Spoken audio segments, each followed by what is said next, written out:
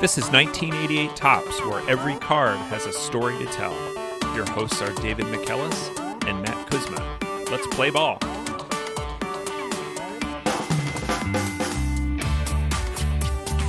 Welcome back to 1988 Topps. David, what's our card for this week? Matt, our cards for this week are Benito Santiago, or listed on all four of his cards, Benny Santiago.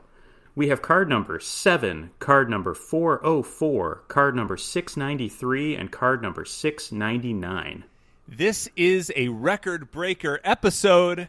Just like the record breaker card we'll talk about, 4-card, a quad ep. This is unheard of, unheralded, unspoken of. Incredible episode coming up with Benito Santiago. And this is a recommendation from a listener. This player was suggested by a friend of the pod, at Tim Briggs here on Twitter. He sent a list of his childhood favorites and a list of players that he was excited to hear us talk about, which included some really good names. But one player in that list jumped out at me because he is really overrepresented in the 88 Topps set, and that is Benito Santiago, 4 cards in the set. I'm not sure, we've done a 3-card episode before. We've done a 2-player episode, but 4 cards it's a lot of card. To have the base card, the all-star card, the team leaders card, the record breaker card, all with very different looks and different stats, and so I'm very excited to get into all of these. This is also fitting for Benito because 1987 was his biggest year as a major leaguer in his 20-year major league career. And 1987 was just a monumental year for him, and what looked like the start of a Hall of Fame career that had some ups and downs, and Benito had some ups and downs in his story as well. We will get to all of that, but first let's take a look at the front of the base card, which is 693. David, this is a really great-looking card. This is one of the most artistic and emotion-inspiring cards I think that we've seen. This has a very artistic look of Santiago in the dugout, holding a bat in front of the bat rack and looking at his bat, but he's not posing for the camera. He's been kind of caught unawares, and also seeing almost his whole body, but this looks like a magazine cover. It looks like an actual artistic shot rather than many of these baseball cards, which are just, hey, here's this guy's face. This is an seemingly unposed shot. It looks like he's maybe, as you said, it looks like he's unaware of the photographer. We have shots of guys in the dugout that are posed, or we have action shots of players on the mound. This looks like Benito is getting set up to walk out of the dugout. It's almost a relaxed look. I don't know. There's something very neat about this and something very candid versus the either in-game playing or the weird J-baller setup on a minor league field somewhere in South Florida. Interesting note on this card, Benito's wearing the pinstripe Padres jerseys. I do like the brown and orange helmet. I don't love this Padres uniform with Padres written in kind of bubbly script across the front of it, but he has the initials R.A.K. on his sleeve. These are the initials of the former Padres owner Ray Kroc, the also former owner and CEO of McDonald's, who once hopped on the Padres PA and apologized for, quote, the most stupid baseball playing I've ever seen. We'll include a link to that story in the show notes about Ray Kroc lambasting his team on the PA system. Ray passed away in 1984, and this is a 1988 card. The team wore those initials on the sleeve until 1986, so this is an old picture taken even the year prior to what we normally see on these Topps cards, which are 87 pictures.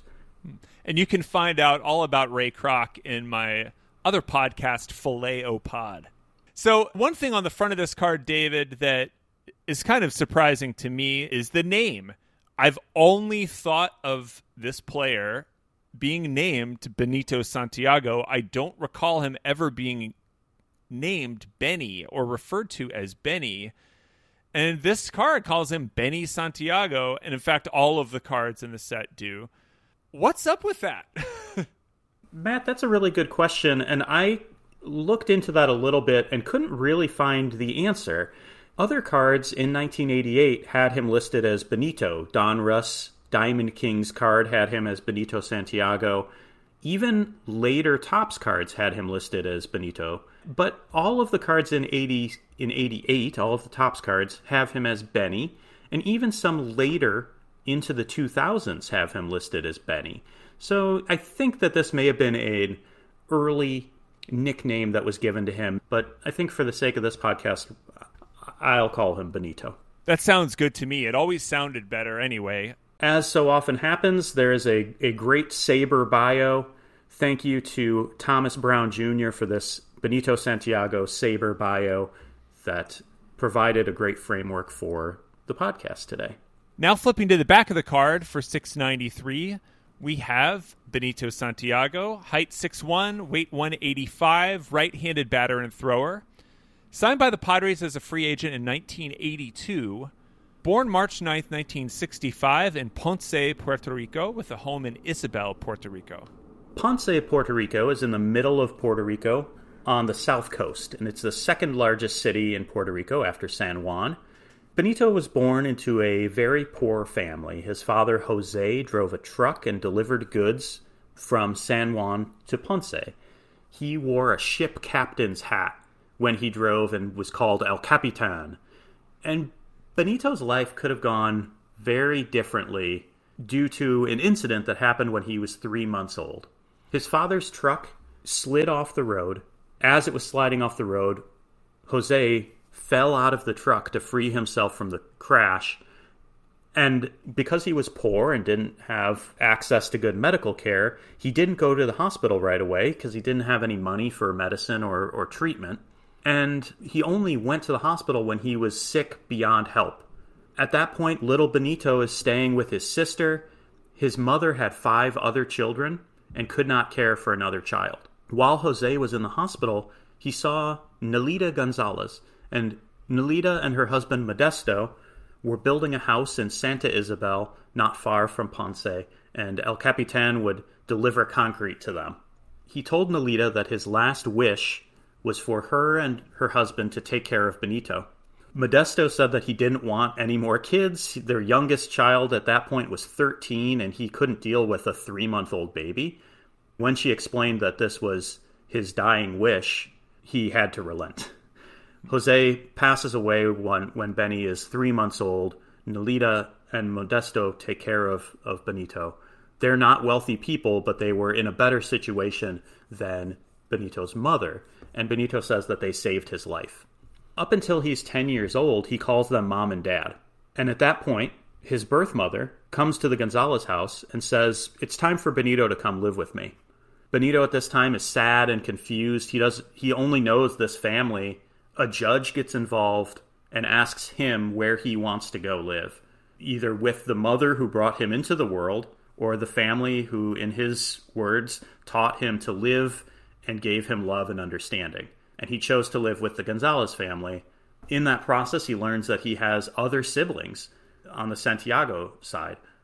One was a guy in town named Jose, and Benito learned that this was his brother. And Jose knew that Benito was better off with this other family than with his mother. Benito didn't regret this decision, and even his brother knew that this was the right decision for him to stay with the Gonzalez family. It's a very difficult story and a very difficult situation for a kid to be put in. Benito said that if the Gonzalez family hadn't taken him in, he probably would have ended up living on the street. He also later said that without baseball, he would have lived a much different and much worse quality of life. He started out playing shortstop, and he had a good arm. And he didn't play catcher until he was a teenager because the starting catcher for his team didn't show up to a game. He didn't initially want to play catcher. He kind of told the coach, are you crazy? I don't want to get back there and get hit with foul balls.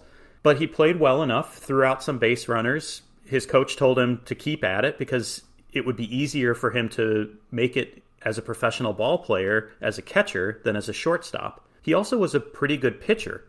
He said that as a young player, he had a few no-hitters, and he liked playing pitcher and liked being the center of attention, and catcher also allowed him to be the center of attention. He ends up getting recognized by Luis Rosa, who ran an American Legion team in San Juan. Luis and the team offered Benny the opportunity to travel and experience more of Puerto Rico and develop as a player. And it happened that Luis was also a major league scout. At that time, he was working for the San Diego Padres. He also worked for the Mariners, Cubs, Giants, and Rangers. And that leads to the This Way to the Clubhouse, where Benito signed as a free agent with the San Diego Padres September 1st, 1982, by scout Luis Rosa. We're coming up on the 39th anniversary of this signing. And we do talk about scouts on this podcast, and we like talking about scouts. This is a less fun story about scouts. Luis Rosa was a super agent in Latin America. And agents at this time had incredible power over players because there was no draft. And there's also this desire to get out of desperate situations like Benito had. And because there was no draft, players could sign for whoever offered them the best bonus. But those bonuses were way lower than what a number one pick would get. And we've seen bonuses, of course, now are in the multiples of millions of dollars. But at this time, bonuses for draft picks were maybe in the $50,000 to $100,000 range. I'm not sure what Benito's signing bonus was, but probably in the single digits of thousands of dollars. Luis signed many of baseball's best Latin American players, among them Roberto and Sandy Alomar, Juan Gonzalez, Ivan Rodriguez, Wilson Alvarez, Ozzie Guillen. And later, Luis would be accused of demanding sex for advancement in the San Francisco Giants system. It was also alleged that he embezzled portions of salaries and signing bonuses. And this happened in the 90s, and at that time, a group of players, including some of those that I just mentioned, Juan Gonzalez, the Alomars, and Benito, would come to Rosa's defense and say they never experienced anything like that and that Luis helped them in their career. This incident ended up resulting in the San Francisco Giants being subject to a civil lawsuit from some of their minor league players who had accused Luis of this. And Luis was also arrested in the Dominican Republic. I was unable to find out what the end result of that was. So those were allegations and those lawsuits that went on. But truly a strange situation and a place where agents had a lot of power with signing bonuses and with taking portions of signing bonuses from players as finder's fees. So it's really troubling with players in a desperate situation. So as a kid who was nearly abandoned at 3 months old, and now he's going to the U.S. to make a name for himself. And his first stop is in Miami. He's 18 years old in a new city. He didn't speak any English. He said he learned through language learning tapes, teammates, and Scarface. He said he learned stuff like, "Hey man, what's happening? Hey man, what are you looking for? Hey man, what you doing over there?" So a lot of "hey man." I like it. And at Miami low A ball, he had some challenges with the language, but he was pretty good and earned a promotion to Reno, raised his average 30 points, and hit 16 home runs with 83 RBIs. Double A had further improvements, a 298 average, something that we'll see throughout his career, not a lot of plate discipline. He only walked 16 times in 372 at-bats at Double A. But his 298 average earned him a spot in Triple A, so he's moving up station every year, continues to impress at Triple A, 286, 17 home runs, 19 steals, pretty good speed for a catcher, and gets called up to the majors in September. The Padres at this point are out of contention, and Benito gets a chance to play in the big leagues.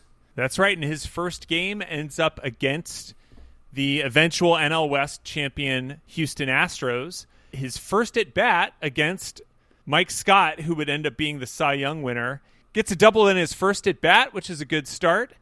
And then 2 games later gets his first home run, which is the fun fact on the card. He belted first Major League home run, September 17th, 1986.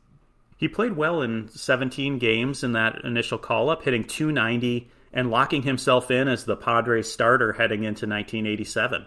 And 1987 was really a huge year for him. Obviously, the 1987 stats are what get pulled for this 1988 top set. So the fact that he's on 4 cards shows that 1987 was just an incredible year for him, but a pretty bad one overall for the Padres. This 1987 Padres team is 65-97, and that takes us to the team leaders card, our second card of the day. 699 San Diego Padres 1987 team leaders.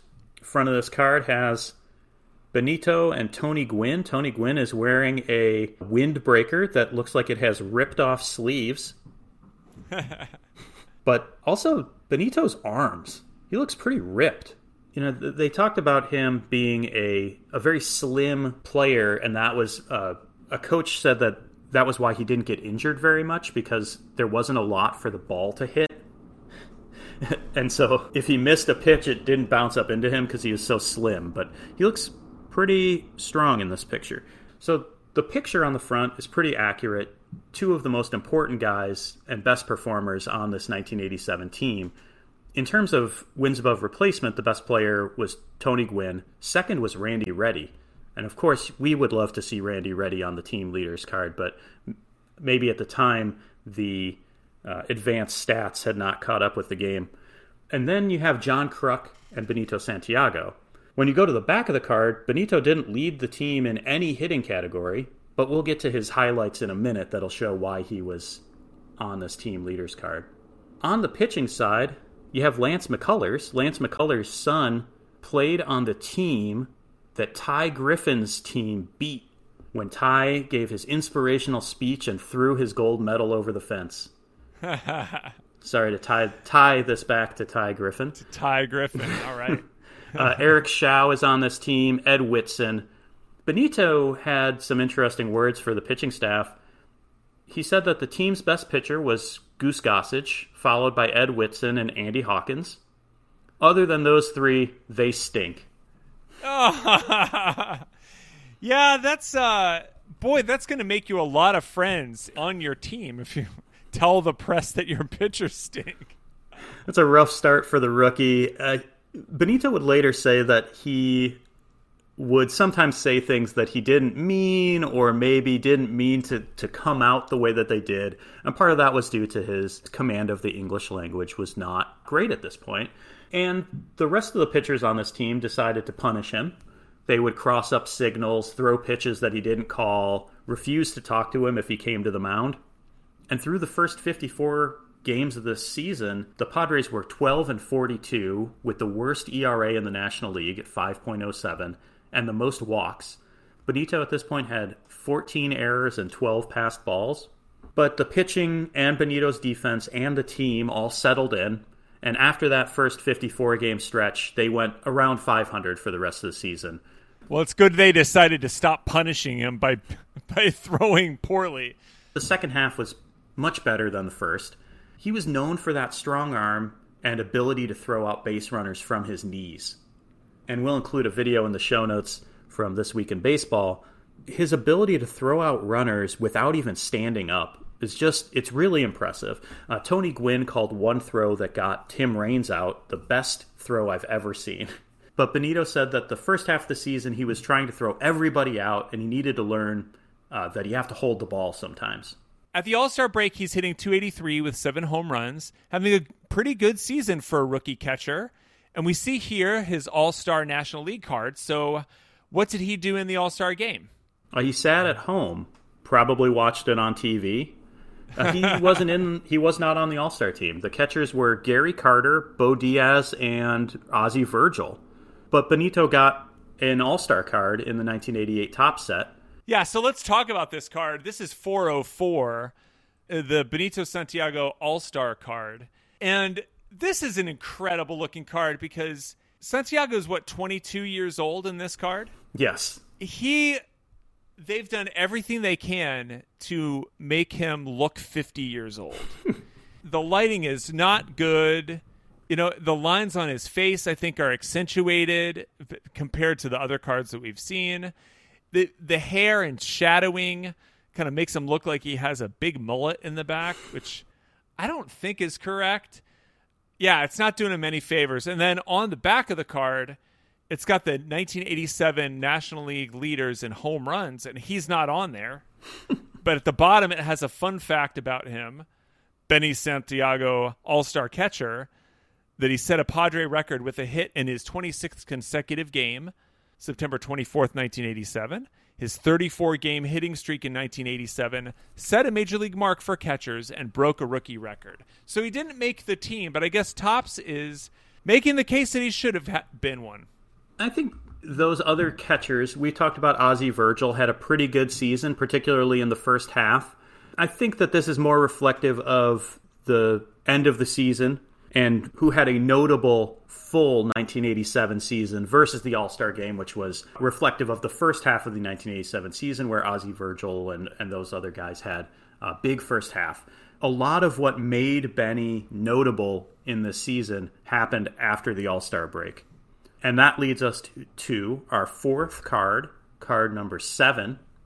This bright red card, record breaker, Benny Santiago, the blurry picture. Yeah, it's just him.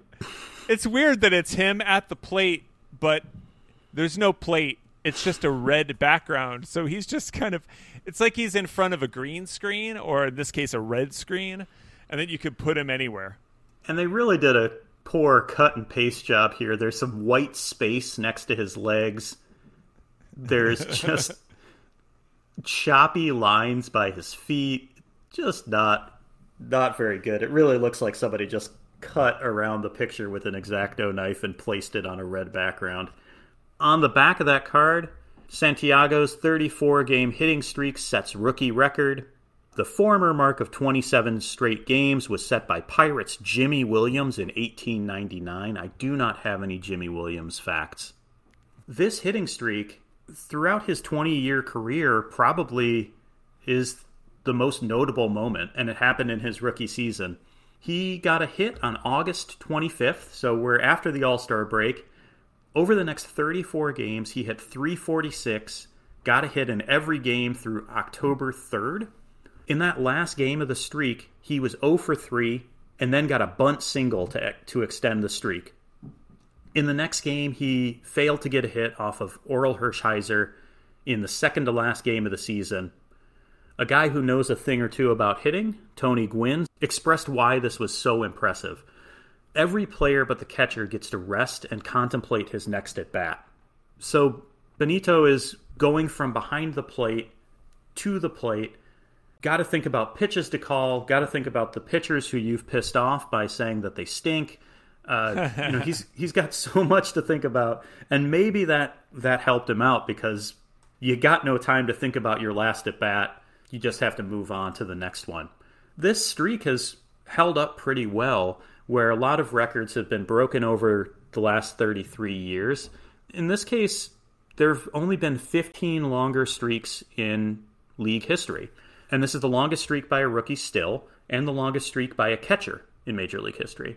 It was also the second longest streak of the 80s after Paul Molitor's 39-game run that also took place in 1987. And this streak put him in the national headlines. It basically guaranteed that he would win Rookie of the Year. He was a unanimous selection for National League Rookie of the Year. A .300 batting average, 33 doubles, 18 home runs, and 79 RBIs earned him the Silver Slugger Award. And even more importantly, David, that quality performance earned him a spot in RBI Baseball, which earns us a trip to visit Brian in the RBI Corner.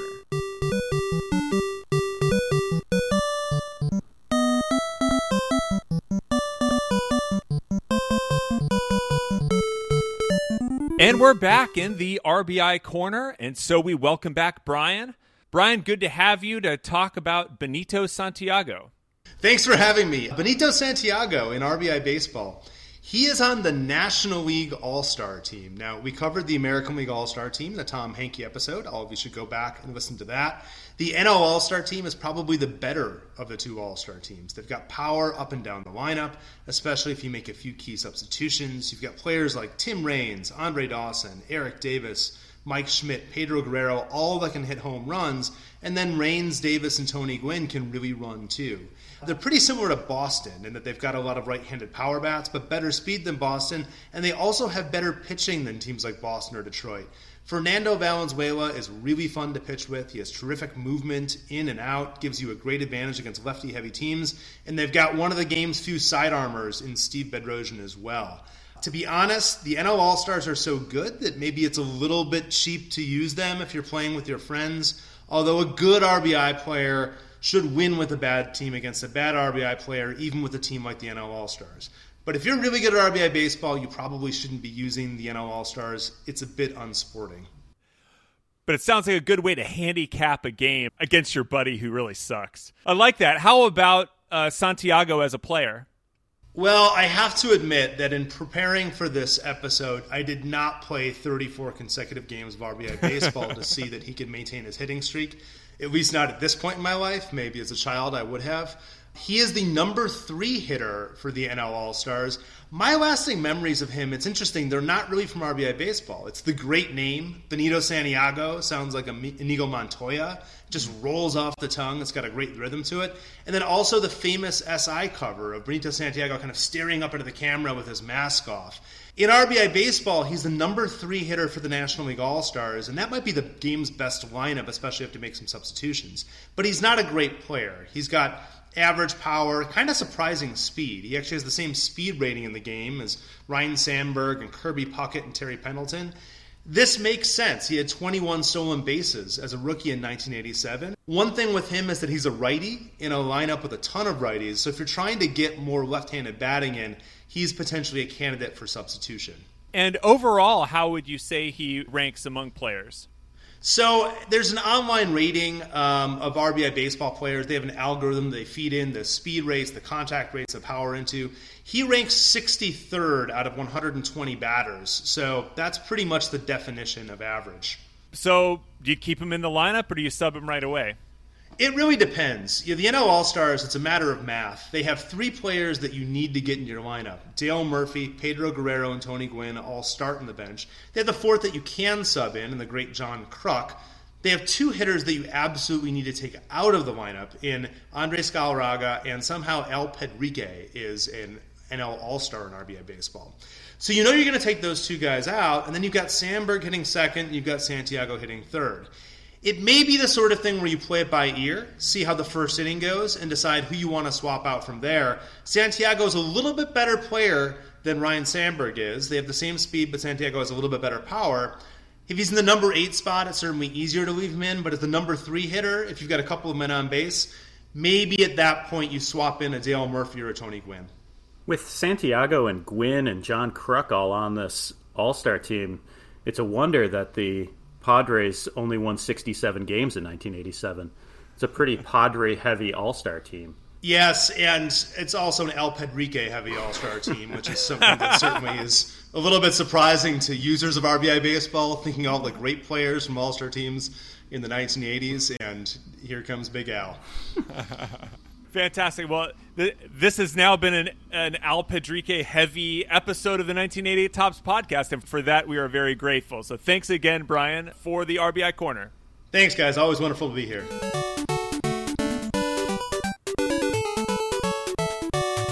And we're back from the RBI Corner.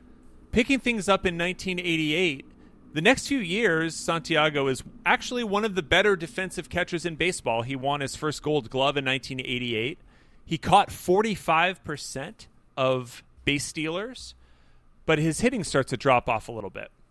Yeah, the next couple seasons, he hit 248 in 1988, so a 52-point drop from his 87 season, and then 236 in 89, but he did make his first All-Star Game appearance in 1989, and he won another Gold Glove for a Padres team that won 89 games and finished second in the NL West. 1990, he's named to another All-Star Game, but he was injured, so he wasn't able to play. He won another Gold Glove and a Silver Slugger, the third of each of those. He got MVP votes, which is kind of strange, because he was fine, but he only played in 100 games for a team that finished 12 games under 500. Prior to the 1991 season, He was trying to get a new contract, a 4-year deal worth $11 million, and instead he was offered a 1-year deal worth $1.65 million, and he went to arbitration and lost, and said he would leave San Diego the first chance he got in free agency. At this point, he also changed his number from 9 to 09. And we've seen Jeffrey Leonard had 00, but I don't know that I've ever seen a player who has a 0 and then a number other than 0 as the second number. He said that he did this because people would ask him what his number was because they couldn't see it through his catcher's gear and the strap that was on the back of his chest protector. It's a weird explanation, but it does kind of make sense, and you can clearly see when the line of the chest protector goes down the center of his back, you see a 0 and a 9 rather than a 9 with a line through it. It's a weird explanation, but whatever. Yeah, that's just not generally how numbers work, but hey, you do you. You do you, Benito. In later years, he was number 18 in 91, 92 with the Padres, and then in 93 and 94 with the Marlins, he's number 09. But with that number change, he went out and earned another starting spot in the All-Star game, hitting .267, 17 home runs, a career-high 87 RBIs. This time he wins his arbitration after that season. 92 makes his fourth All-Star game, but the Padres had indicated by this point that they didn't want to keep this team together. Benito had said he was going to go his own way once he got to free agency because he didn't like the way that he was treated. So by the middle of the next season, the Padres have replaced more than half of their starting lineup. They trade away Tony Fernandez, Fred McGriff, Gary Sheffield. Benito would go into free agency and sign with the Florida Marlins. Later in his career, he'd say, "I should have never left the Padres. San Diego was where I was happiest and with the most success." Yeah, he ends up bouncing around for more than a decade. And when we looked, David, in the research for this episode, just looking at the extent of his career, there's so many teams he played with that we just forgot about. Did not realize because he was there for such short time. So the first stop is Florida. He hits the first home run in Marlins history. That's a big accomplishment. But in the 2 seasons in Miami, he was good behind the plate defensively, but not setting the world on fire on offense. And then from 95 till through 2000, he plays for the Reds, for the Phillies, for Toronto, for the Cubs, and then back to the Reds. With Cincy, he played in the playoffs for the first time in 1995. He hit .333 in the NLDS versus the Dodgers, but ultimately Cincinnati lost to Atlanta in the NLCS. In Philly, he hit a career-high 30 home runs in 1996, including the first regular season grand slam given up by Greg Maddux. But he was granted free agency at the end of that season in which he hit 30 home runs. He also had some injuries during this time that limited his playing time. One of the more impressive stats that he put up was in January of 1998 in the offseason, when he was driving his Ferrari in Fort Lauderdale between 70 and 90 miles an hour in a 35-mile-an-hour zone. That's a miles per hour above replacement of, I believe, 55. Not safe driving, and he lost control of the car, hit a bump, went airborne, crashing into a tree. He suffered some pretty serious head injuries and cuts to his face. His injuries limited him to only 15 games in 1998 for the Blue Jays, and after that season, he was released. He did come back to play in 100 games for the Cubs in 1999 and 89 games for the Reds in 2000. And then at this point, he's 36 years old. His career looks like it's nearly over, and he signs as a backup for the Giants. He ended up starting by the end of that season, playing 133 games, and along with pitcher Mark Gardner, was awarded the Willie Mack Award in honor of their being the most inspirational players on the team. He's one of many players that we've talked about, David, where, in their mid-30s, they're like, we really should hang it up, and then get a strange second wind that seems to come from nowhere. I mean, come from nowhere in San Francisco in the early 2000s. We may get to an explanation for that later on, but in 2002, he had a pretty spectacular return to form, making his first All-Star game since 1992, played in 126 games, hit 16 home runs, drove in 74 runs, and he played in that ill-fated 2002 All-Star game. He made the last out of the game, but then because the game was tied and the teams ran out of pitchers, they just called the game. And in that season, the Giants make the playoffs, and Benito was really good. Yeah, the Giants end up beating Atlanta in the division series. Benito hits 2 home runs in the NLCS against St. Louis. He had 6 RBIs. He was named the series' most valuable player, and the Giants win in 5 games to go to the World Series. So in the World Series, Santiago hits only .231, but does contribute 5 RBIs. Unfortunately for the Giants, they lose to the Anaheim Angels in 7 games. He played one more season with San Francisco, appearing in 108 games, still playing decently at age 38, .279, 11 home runs. He's released after that season, plays 49 games for Kansas City before breaking his hand on a hit by pitch, and attempted to keep playing at age 40 with Pittsburgh, but only appeared in 6 games. He then signed briefly with the Mets and played for their AAA team, played some winter ball in the hopes that he could catch on somewhere before calling it quits as a free agent. So closing the book on Benito Santiago's career, he had 1,830 hits and a .263 batting average. He hit 217 home runs and had 920 RBIs, and his career fielding percentage was .987. He was a Rookie of the Year, 5-time All-Star, 4-time Silver Slugger, and 3-time Gold Glove winner. And in true Mark Simon fashion, David, we should ask who he loved to face and who he hated to face. He had his best results against Zane Smith. He went 13 for 31 with 5 home runs and a 1.487 OPS. And against Greg Maddux, who he hit the first grand slam that Maddux gave up, he had pretty decent success, a .289 average, 6 home runs. His worst was against Doug Drabek. He went 1 for 31 against Doug Drabek. So overall, a very long career and had some very good seasons. So you would think a potential Hall of Fame candidate. But unfortunately, in 2007, something happened that probably derailed any chance of that. The Mitchell Report came out, and Santiago was named as a steroid user. In 2003, Mike Murphy, a clubhouse attendant for the Giants, was cleaning out Santiago's locker at the end of the season, and he found a sealed package of syringes. He takes the syringes to the training room, gives them to the Giants trainer, and the Giants trainer said he would take care of it.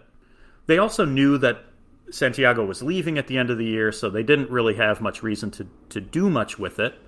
Santiago said this was all part of a running joke that he had with Barry Bonds. Mm-hmm. Yeah. That he would put these in Barry's locker as a joke. Right. But the Mitchell Report also named Santiago as a Balco customer, and he was named in Game of Shadows, which in 2006 brought a lot of attention to Barry Bonds' performance-enhancing drug usage. And it was said that Santiago was, quote, taking the same stuff as Barry. He initially denied this usage, but in 2003, he admitted to using performance-enhancing drugs in testimony to a grand jury, and that testimony was leaked to the San Francisco Chronicle. So he was an admitted user. And so that retirement starts out pretty rough, and that tainted his career going into Hall of Fame voting. He only got 1 vote for the Hall of Fame in 2011, but the Padres named him to the club's Hall of Fame in 2015. In checking Hall of Stats, his rating is only a 47, where over 100 should be needed to earn a call-up to the Hall of Fame. In looking back at Benito's stats, his best season was his rookie season. He was worth 3.4 wins above replacement that season, and his second season he was worth 3.1. Not spectacular seasons, not really even all-star quality seasons. Okay. Well, where is he now? Benito has a home in Florida. He's still involved in events with his former teams. He has a website that hasn't been updated in a while.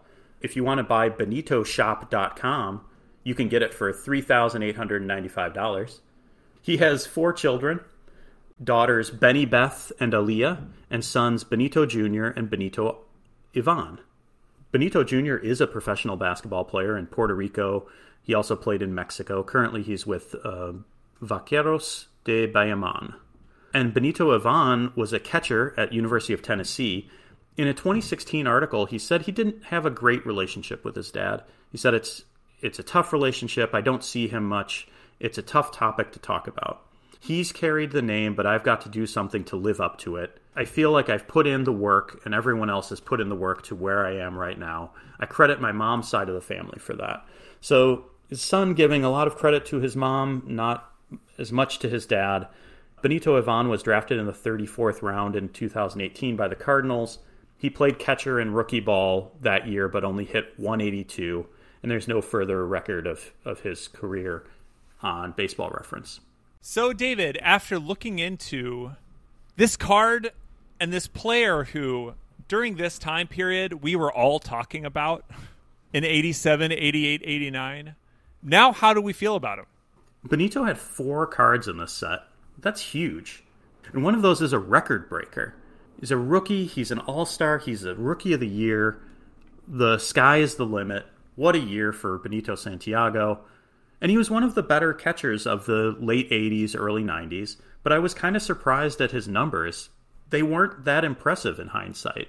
He struck out a fair amount, and he never walked. He never really hit for power except that one season. His highest wins above replacement season was 3.4. But he played for 20 years. And maybe some of that's chemically enhanced. But also some of it is the determination of a guy who could have been orphaned at 3 months old and took every opportunity that he could get to get out of his situation.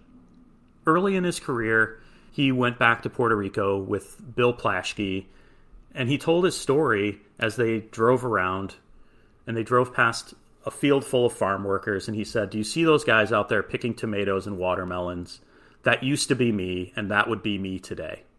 And he used his athleticism and his ingenuity in his defensive play.